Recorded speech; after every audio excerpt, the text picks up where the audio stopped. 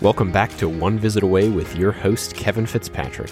This show focuses on true stories of philanthropy in order to understand what it takes to succeed in major gift fundraising.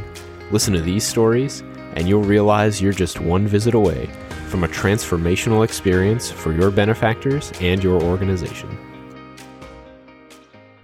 Welcome back to the One Visit Away podcast. I've got an interesting story, maybe seemingly random, about purchasing the house that we own now. The reason this is on my mind is because I was telling a client this story earlier today, and it came about because the client was telling me about, they feel like they really need to have some concrete goals of how much money they need to raise. And I was like, yes, that's true, but we can't put those in place until you've got a clearly defined vision of what you're trying to achieve, along with a cost associated with achieving that and a deadline to get it done by. And I've shared the story with several of my clients because I think it illustrates the point very clearly. And it's when we were deciding to buy this house. So basically, this was a couple years ago now. It was right around the time I was going to leave my day job and move into consulting full-time. My wife and I were planning on buying a house at some point in the not too distant future, but we didn't know exactly when. And a number of things came up that made us kind of speed up our timeline. We were like, okay, we probably want to buy a house in the next 6 months or so. But by that time I was realizing, I've heard that there are more restrictions around getting a mortgage when you're self-employed. So I was like, it shouldn't be a problem though. Let me just call up the loan officer. And so I speak to my mortgage guy, and he starts telling me like, yeah, you're not going to be able to qualify for a mortgage for, it's going to be at least like 18 months until I can file my taxes for, whatever year that was, and all that stuff. Because you need to have like 2 years of self-employed income to purchase a home. And it's kind of complicated, but basically like my part-time income wasn't significant enough, and I was going to need to have like a full year of full-time income to make it work. And so anyway, I was like, well, we don't want to wait the 18 months or so that it's going to take to do that. And so let's buy a house right now. And I had 60 days left of being having a salary. And apparently that's the only thing that matters. And so we found the house, decided to move forward with it. Our offer was accepted, and we were going to close 3 days before the end of my employment. And when all this is happening, one day the loan officer reaches out to me and he's like, hey, I miscalculated something. You're actually not going to be able to qualify for this mortgage, because I was trying to qualify for this mortgage while still, owning our old house. We weren't going to sell that until several months into the future.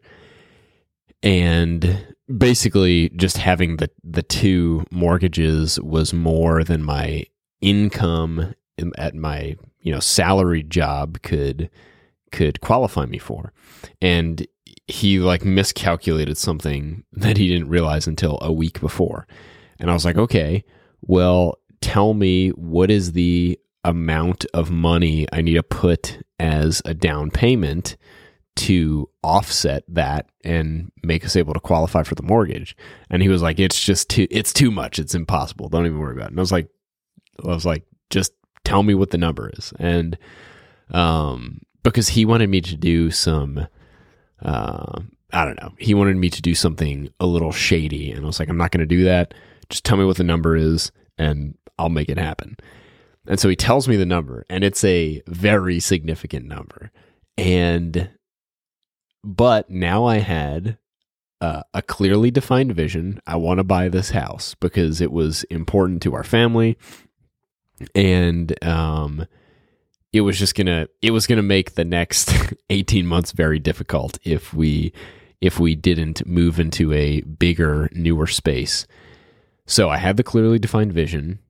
I had a cost associated with achieving it. I knew the exact number of what I needed to get, and I had a deadline to get it done by. It was the closing date, but it was even a couple days before because I had to show like proof of funds in my account to make it happen.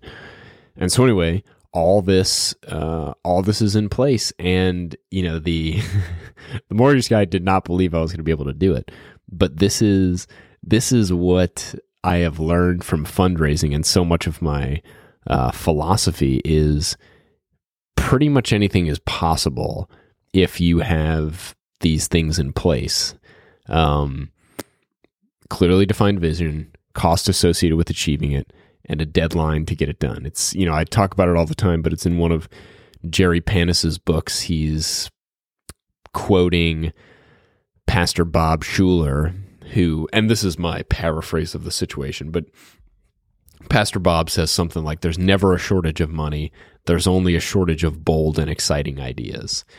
And man, like, there really is never a shortage of money. It's just a matter of, are you obsessed with making it happen? And that's the title of my book that I am very slowly writing, is Obsessed: The Fundraiser's Guide to Abandoning Excuses and Achieving the Impossible.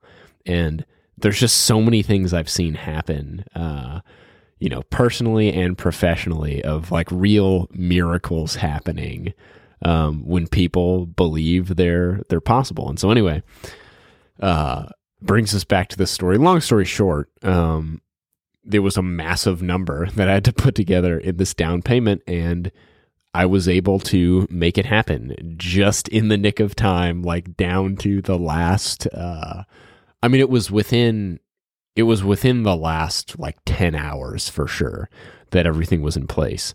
And it only happened because there was a clearly defined vision, cost associated with achieving it, and a deadline to get it done. And so that's what you've got to have in your organization. If you do not wake up every day just, compelled to jump out of bed to move forward with making a vision a reality, you're not anywhere close to your potential. If it's just like what most people do in fundraising, and it's just like, well, I guess I'll go in the office today and we'll see what's going on. I'll just do all these other tasks and maybe I'll get to fundraising eventually. If you don't have those things in place, if you're not compelled to go get visits, to go ask people for big gifts, you're just not anywhere close to your potential. And it almost makes it not like unfair for someone who is obsessed to be in the same realm as you, because it's just like, they're going to get the visits, they're going to ask for the big gifts, they're going to get the big gifts because they're being pulled by this mission that is just, it's energetic, it's compelling, and people want to get behind it. But when it's just, hey, we do some good work, we'd like to kind of do some more work maybe, so what do you say? It's not a very compelling thing. Oh, it's the end of the year. Have you thought about a tax deduction? Hey, you look rich. How about some money? Those are so much of fundraising, bad fundraising, is built around that line of thinking, when in reality, people give really big gifts because, like what Jerry Panis said in that book, is because of bold visions. People want to use their wealth to invest it into something that they really believe in, that has an impact they can really get behind, and it helps them become more of who they want to be. And you've got to get that vision in place for your organization. That is the biggest thing you can do going into 2023. It's not sending out 18 more attempts for people to give you $15. before the end of the year. The biggest thing you can do right now is, if you don't have that vision in place, get that in place for starting 2023. It's going to change everything for your organization. It's going to change your results. It's going to change how you feel about your job. And it's just going to be a much more exciting experience overall. So that is your assignment. If you don't have it, before 2023 begins, get that clearly defined vision, cost associated with achieving it, and deadline to get it done. I hope that's been helpful. If it has, please leave a rating and review in Apple Podcasts. And also go check out my course, Major Gift Millions. You can find out more at onevisitaway.com/millions. And as always, I hope this episode has inspired you to schedule more visits. After all, you're just one visit away from a transformational experience for your benefactors and your organization.